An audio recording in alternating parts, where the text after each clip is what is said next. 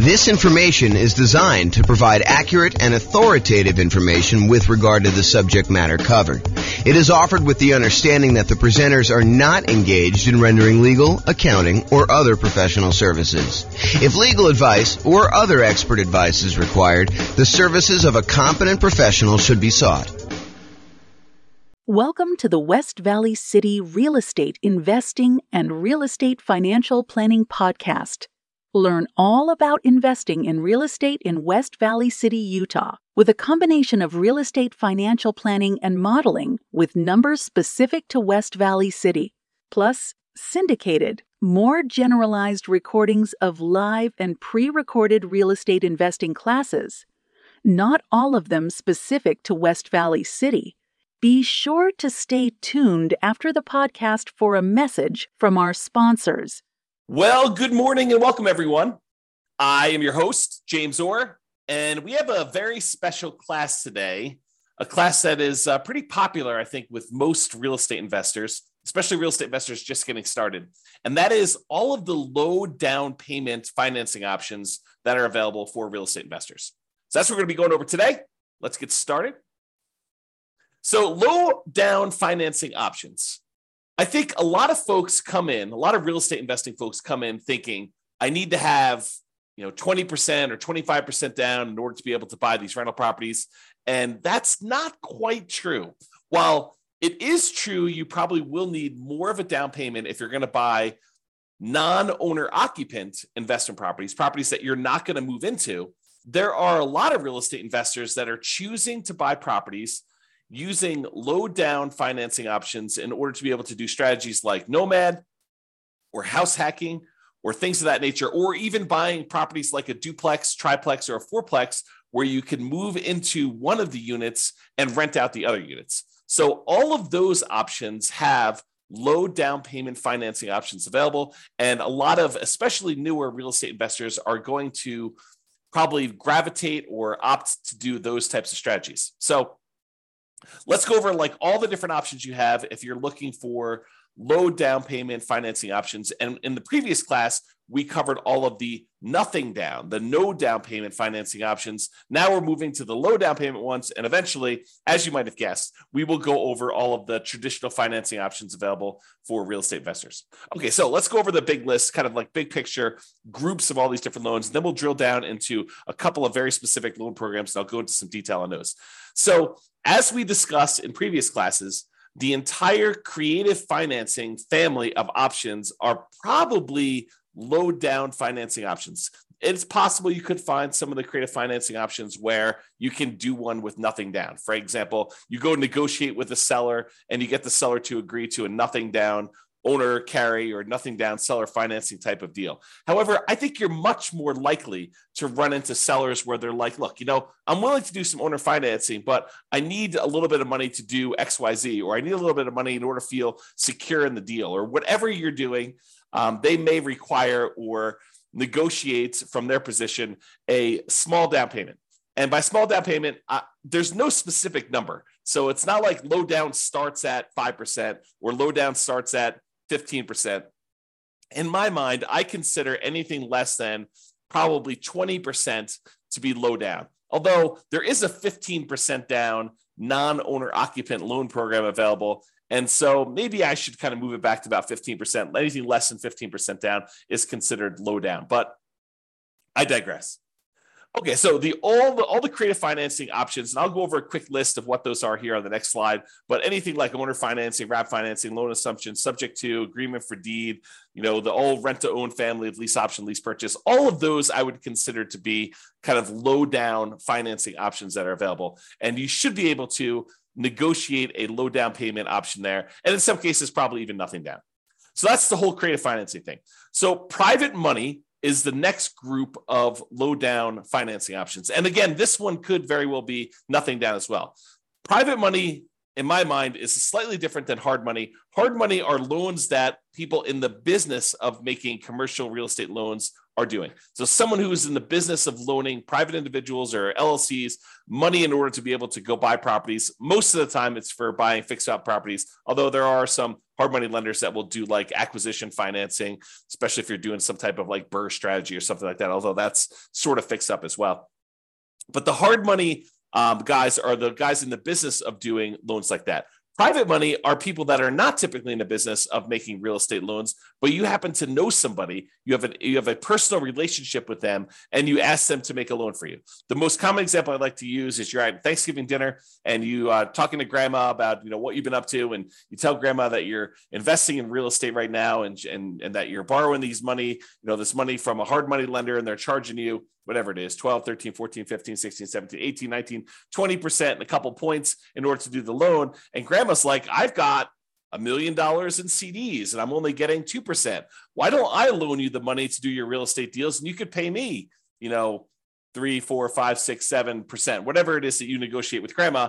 And grandma wins because she's getting a higher interest rate than she's getting on her CDs. You win because you're no longer paying hard money loans and you're also helping to support grandma. So the thought is you go to a private individual, someone that you have a relationship with, and you ask them if they're interested in making usually secured loans on real estate. It doesn't have to be secured. You can do whatever you want. You can structure this in a number of different ways, but that's typically how private money works. So when you're doing that, when you're talking to grandma or your uncle or your best friend or a business associate from work, or that has got some money in CDs or whatever that they're considering as an alternative investment, then you can go to them and talk to them about what the options are for your particular deal. And I think in a lot of cases, you will be able to negotiate either a low down payment or in some cases, nothing down on those. And again, this is all based primarily on you negotiating. Of course, the quality of the deal obviously helps. I shouldn't say that. Sometimes it's not the quality of the deal at all. It's the relationship. It's the trust you have with that person. But in a lot of cases, the quality of the deal is going to help on those as well. So basically, it's based on your ability to negotiate as to whether or not the private money deal will be nothing down or low down payment, or maybe they want 50% down. And then in those cases, maybe you decide to use them or maybe you decide not to use them. Okay, and so we talked about private money. Hard money is the other option. Again, these are people that are in the business. It's very likely you'll be able to negotiate a low down payment option from a hard money lender. A lot of times they want you to have a little bit of skin in the game, although there are definitely some that are willing to do stuff with nothing down if the deal is strong enough in most cases. So if the deal is really, really good, a lot of times you can negotiate nothing down in the deal.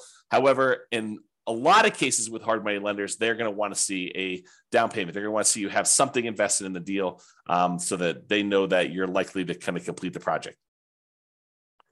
And these tend to be the private money ones. They could be, you owner occupying a property, or someone going and buying a commercial property, doing a fix and flip, something that they're not going to move into. However, with hard money, they're usually going to exclude any owner occupant type properties that you personally would be moving into. It's okay if you have a tenant move in, but they usually don't want to get involved in the laws related to making consumer loans for an owner occupant. And so they will typically try to avoid those. You may find one that is willing to make an exception, or one that doesn't know about this, or one that doesn't care. But I think a lot of hard money lenders are going to avoid trying to make owner occupant loans for that reason. Okay, so did we cover hard money loans? Very likely to be able to negotiate low down payment. In some cases, nothing down based on the quality of the deal. I think we talked about that when we talked about private money. It still applies to hard money, typically commercial properties. So it's not typically good for house hackers or nomads.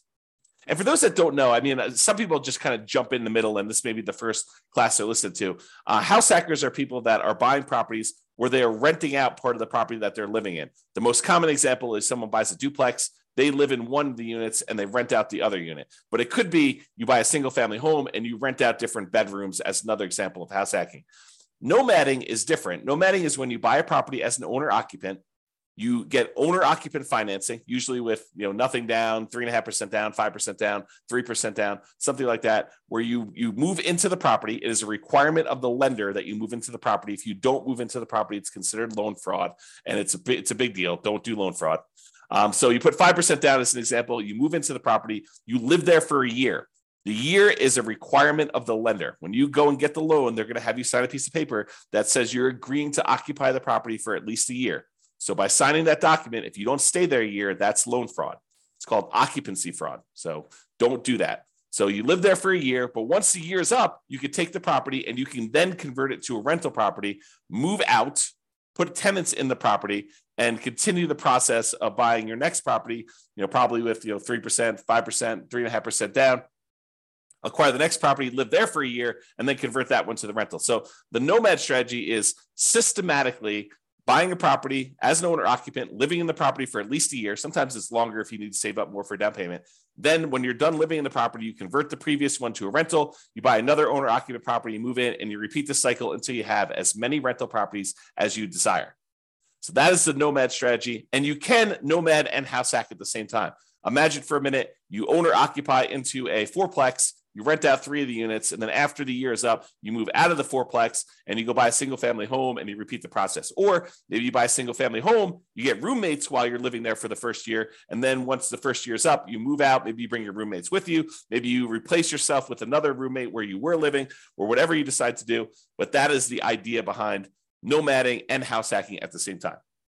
Okay, so a lot of the no and low down financing options, the traditional ones, the kind of more conventional, go to a mortgage broker type of loans you're going to get, are good for house hackers. Those guys that are renting out bedrooms or buying duplex, triplex, or fourplexes and renting out part of the property that they're living in, or they're for nomads who are buying a property as an owner occupant, moving in, living there for a year, and then converting it to some type of rental.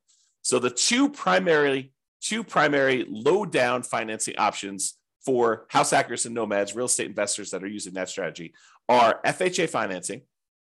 And FHA financing is a 3.5% down loan program that we typically use to buy single-family homes, but you could also use them to buy duplexes, triplexes, or fourplexes. You cannot use them to buy 5 units or more. That's a totally different loan program. But if you want to go buy a single-family home, a duplex, triplex, or fourplex, you can use FHA financing, a 3.5% down loan program, in order to be able to do those. The other typical low down financing option for house hackers and nomads is the conventional loan, and that's a single family home only product for the low down payment options. You could do conventional loans for these higher with higher down payments for multifamilies, but typically if you're doing the low down option, it's going to be for single family home only.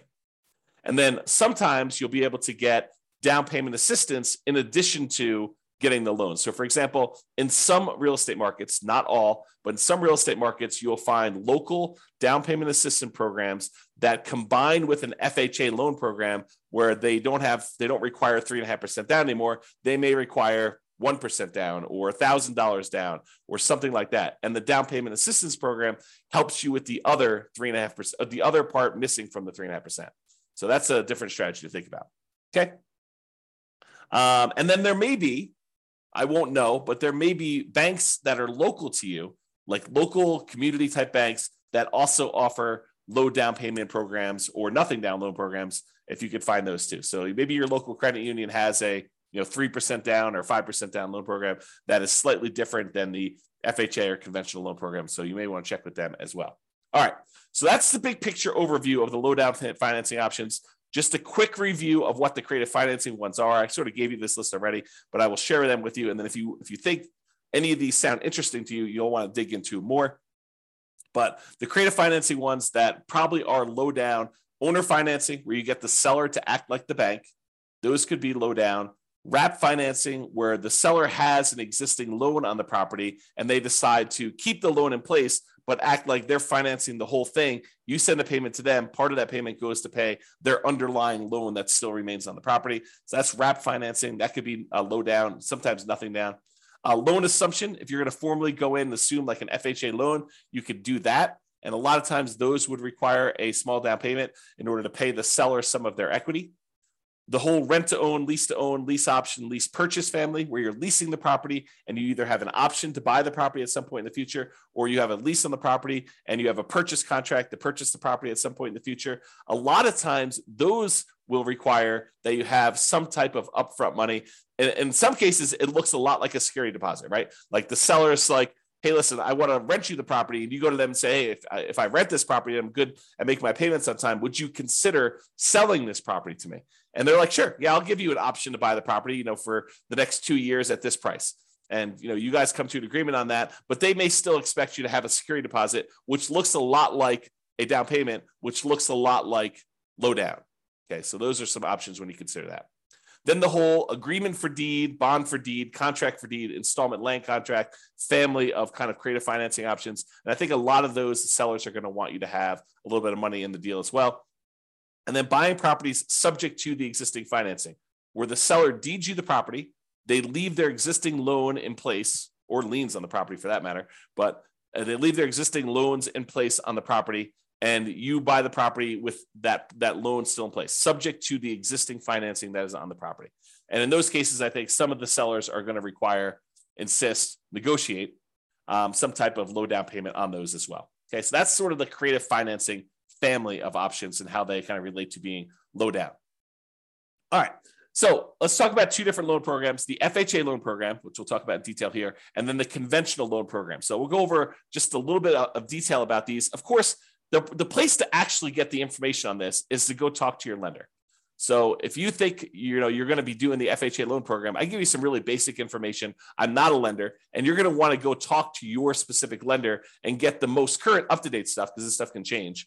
I'll kind of point out a couple of recent changes that my lender told me about. Matt Weaver from Excel Financial provided me some updated information on the conventional loan program here just a few minutes before I made this presentation. So you can kind of see, though, that you want to talk to your lender and make sure that nothing has changed and get the most up-to-date stuff. And maybe you fall into one of the more unusual exception situations, which I'm probably not going to cover here. I'm not going to go over all the different things. You can go online, you can download the requirements for these loans, or you can call your lender, which is a lot easier, and just talk to your lender about the specifics. All right, so the FHA loan, Federal Housing Administration loan, FHA, it is what I would refer to as nomad approved. I like these loans for nomads to own properties, especially if you're a nomad buying a duplex, triplex, or fourplex. Of course, you can do house hacking with this as well. So it's usually 3.5% down. You can put more down. The terms of the loan will probably improve if you put more down. The PMI may change. When the PMI falls off, may change. So the 3.5% down is the minimum you can do. And a lot of folks are going to choose to do the minimum in this particular case.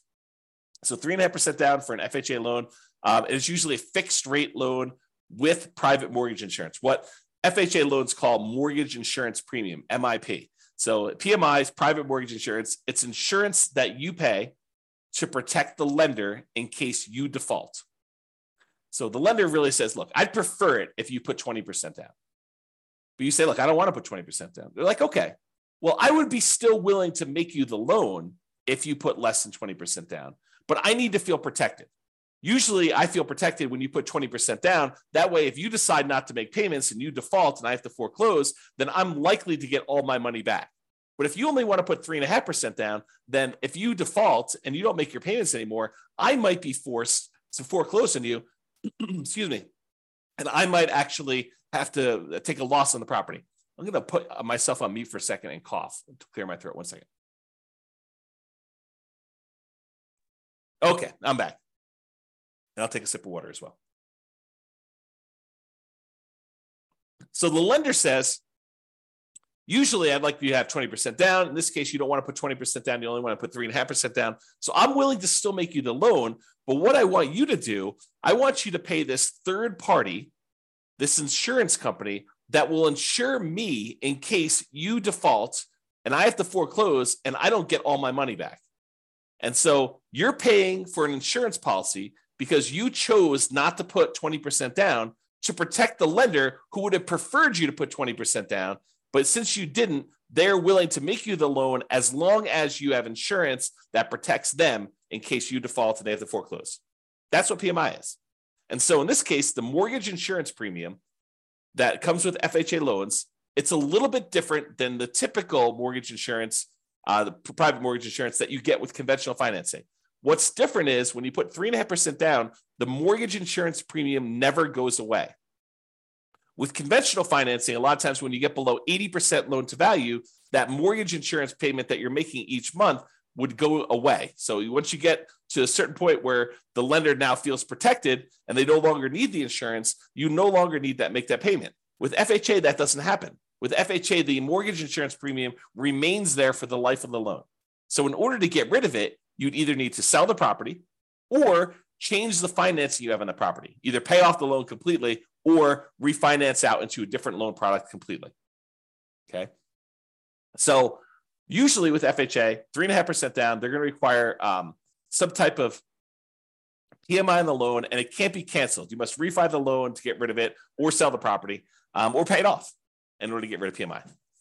Usually it's 640 plus credit scores. However, there are some exceptions for FHA that you can go down to 580 in some cases. So this tends to be the loan product that if a client's got some credit challenges, the lender is probably going to suggest, because it tends to be the loan product you can get where the interest rate doesn't get impacted by low credit scores.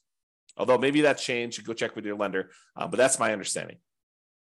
If you happen to have had a bankruptcy, it's a 2-year waiting period since your bankruptcy filing in order for you to get an FHA loan. If you've had a foreclosure, it's typically a 3-year waiting period for you to be able to get an FHA loan. So if you've had a bankruptcy and or foreclosure, realize that you're going to be waiting either 2 or 3 years, depending on which one was and kind of the later of those dates, if you kind of think about it that way. If you're like, hey, James, does this start when I file my bankruptcy, or my bankruptcy is kind of discharged, or when it goes to court, or anything like that? I don't know the answer. Go talk to your lender and find out exactly when that happens. Okay.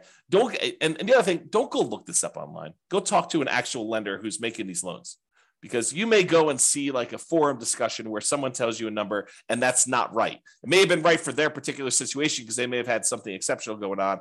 But you want to talk to the lender about your specific situation, and just call a lender that you're going to be working with to get the loan, and they'll tell you what the real deal is for you and your specific situation. Okay.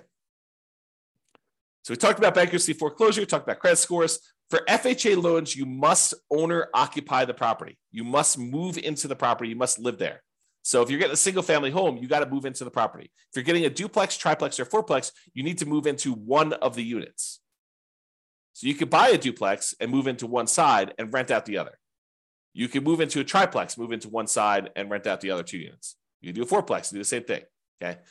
They do have maximum loan amounts by county. So realize you may be limited in the most you can go to with FHA financing with these maximum loan amounts. You can typically only have one FHA loan at a time. There are exceptions to this.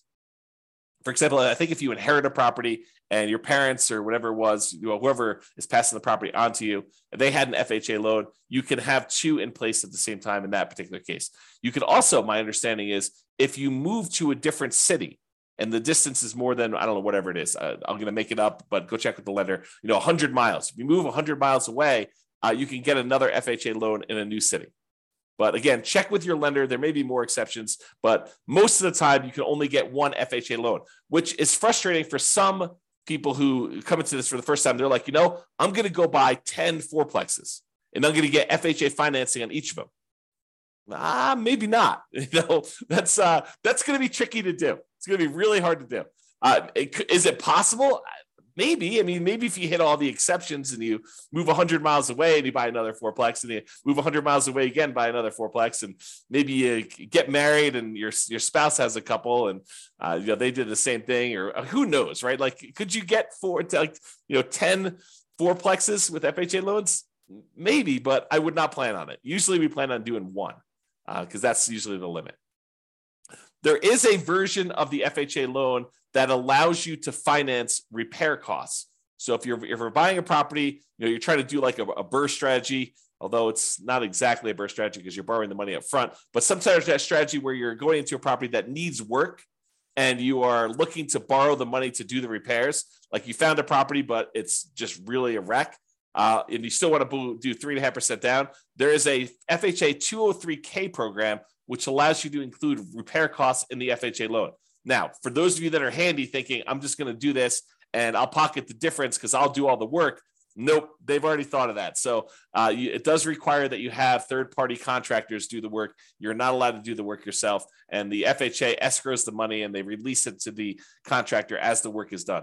So if you're going to do that 203K loan program, go talk to a lender, get all the details, and find out exactly how that all plays out. But realize it's going to be hard for you to do the work yourself. And again, I think I mentioned this on the other slide, but there is some down payment assistance often coupled with FHA. It may not be available in your local marketplace, but if your local marketplace has down payment assistance programs, You may be able to use this in conjunction with your FHA loan, so that part of the 3.5% is covered by some type of down payment assistance program, whether that's a loan or a grant or something like that. You have to go find out what the details of your specific program are, but a lot of times they're combined with the FHA loan program. And if you're trying to get the seller to help cover some of your closing costs, the FHA loan, I believe, has up to a 6% of the purchase price as a possible seller concession. So if you're able to negotiate to get the seller to contribute some money to help cover your closing costs, which means you're buying the property at a discount, essentially, unless you're raising the price by that much. You're getting the seller to agree to contribute some money towards your closing costs. You could do up to 6% of the purchase price in order to get that on an FHA loan. There's a limitation to max out at 6. Usually we're not anywhere near that, just so you know. All right, so that's the FHA loan. Now let's talk about conventional financing. This one is also Nomad approved. I really like this one for doing nomads. In fact, this is probably the most common Nomad loan program. If you're going to be doing that strategy where you buy a property, move in, live there for a year, then you convert it to a rental, the conventional financing loan program, 5% down especially, is your most common version of that. So this is conventional loan, Fannie Mae, Freddie Mac, you may have heard it described as those. They're typically fixed interest rates, and they're typically 30-year amortization. So they are, and FHA is 30 years as well, but they tend to be fixed interest rate and 30-year amortizations. We tend not to do 15-year loans because the monthly payment goes up quite a bit for a 15-year loan. Although, if you're in a situation where 15-year makes sense, you're welcome to do that. And they do offer those, but realize most of the time we're doing 30-year loans on those. For conventional financing, typically it's 740 plus credit score for the best interest rates. You may be able to do some lower. There's probably some mitigating factors, and they may do hit on some other things based on that. But usually 740 credit scores get you the best interest rates. For owner occupants, which is what we're talking about doing here, it could be as low as 3% down, but most commonly we're doing 5% down. And in both those cases, there's going to be some type of private mortgage insurance because you're putting less than 20% down. Okay, that private mortgage insurance is typically whenever you put less than 20% down on a property. The 3% down one is called the Home Ready or Home Possible loan. Primarily, it's for first-time home buyers. So you can't use that repeatedly. That's my understanding, but go check with your lender, see if you can use it more than once. Most of the time, you're going to be doing the 5% down with these types of loans. And usually the 3% down is a little bit uglier interest rate. It may be worthwhile for you to save up extra in order to get that extra 2%. It may make it a much better loan, a little bit better cash flow for you. It might be worthwhile doing that. Typically, you can get 10 non-owner occupant conventional loans per Social Security number. However, when you're doing owner occupant loans, there is no limit.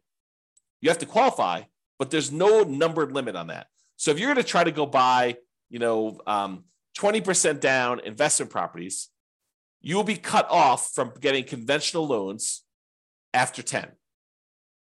Now, in some cases, you can split the loans between you and your spouse. And this would probably require you to do separate tax returns and for you to not have both of you guys on each of the properties. But imagine for a minute you were really committed to doing 20 properties or 15 properties, something over 10. And you're like, okay, look, this is what we're going to do. We're going to start filing separate tax returns, even though we're married. And we're going to buy the properties. You're going to buy the first one in your name with a loan that is only in your name and your Social Security number. And then I'm going to buy the next one in my name with my Social Security number. And we're going to kind of alternate back and forth until we get to 20. By doing it that way, you could technically do 10 each non-owner occupant conventional loans by splitting between the spouses. And so you'll need to do some work, talk to a lender, do some loan planning with your lender to do this. Most of the time, people are not willing to go to that extreme. But there you go. There is no limit for the owner occupant ones. So if you have, 10 properties already and you're trying to do your next property as an owner occupant, you're not limited by that one. So you could do an 11th conventional loan as long as you're moving into the property to do that. So if you're trying to do the nomad strategy, you can go beyond 10. But if you're trying to do, buying non-owner occupant properties, you're probably going to be cut off at the 10 number per Social Security number. Typically add 5% down payment for multifamily. I've got a little slide here coming up with the down payment amounts. 2 to 4 units is the multifamily one.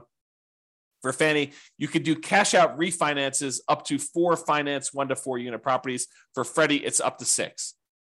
This rule may change. I knew this rule existed at one point. I'm not sure if it's still current, so check with your lender to do that. Both of the things, rate and term refis up to 10 finance 1 to 4 unit properties. So nomads, be careful. If you think, hey, look, I'm going to do this nomad strategy and I'm going to acquire a bunch of equity in properties, and then I'm going to try to do some type of cash out refinance to fund acquiring new properties, realize that's a tricky strategy to accomplish. Because when you're doing these nomad strategies, you're putting, usually 3% or more commonly 5% down. It takes a while for you to get to the point where you get at least 20% of equity so that you can do the refi, and then enough equity where it's worth doing that refi, because now you're going to go and try to do a refinance, take the loan that you have that was an owner-occupant loan, presumably at a better interest rate because it was owner-occupant, and now you're going to try to do a cash-out refinance, take the hit on the interest rate, and you're only going to get a certain amount of money out there. I don't know. That seems like an expensive way to access that equity, in my opinion. So be super careful about this. Really think through that strategy if that's a strategy you are going to do. It's not like an automatic no. It's just much trickier than I think folks realize. You may want to discuss or consider minimizing your interest rates as you acquire while you can, if you're going above refi thresholds and not able to do cash out refinance in the future. This is the case where it might be better for you to buy down your interest rate when you're doing a nomad strategy and you're already getting an owner occupant, a little bit lower interest rate, and you're probably not going to be able to access that money with cash out refinances for a long time. So it might be better for you to actually buy down the rate and get a really good rate, knowing that you're going to keep that loan for a very long time anyway. And I think Matt told me this. I think you could do a rate and term refinance immediately after closing. So if you're trying to do some type of buy a property and then do a refinance to get better rates and terms right after closing, you can do that. Like if rates drop a lot from what you've locked, but there is a 12-month waiting period, which is up from 6 months before, on doing any type of cash out.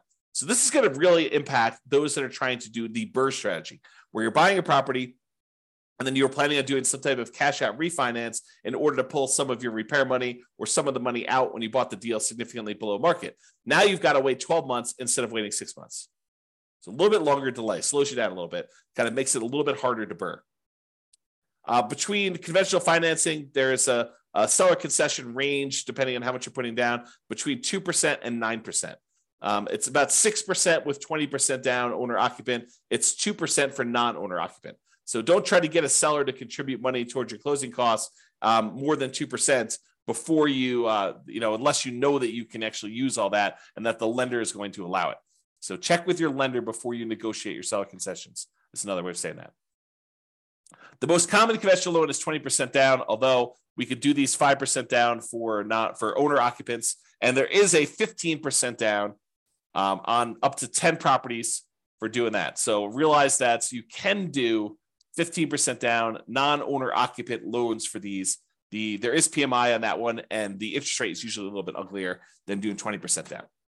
All right, so let's go over this little table here to talk about the standard eligibility requirements. There's different versions of this, and if you go look up the Fannie Mae or Freddie Mac seller guidelines or selling guidelines, it'll kind of give you an idea of what the loan to values are, and for manual underwriting, for desktop underwriting, and or go talk to a lender is probably a better thing. But there is a chart, like a PDF with a chart. This is from that PDF, and so this is the standard eligibility requirements for desktop underwriting version 11.0. I got this morning, so this is as up to date as I could find, and this shows you an idea of what the maximum loan to value is on different property situations. And so I'm not going to cover second homes or investment properties, except to say with investment properties, for the purchase for one unit, the maximum loan to value is at 85%, which is that 15% down loan program. If you're going to buy a duplex, triplex, or fourplex,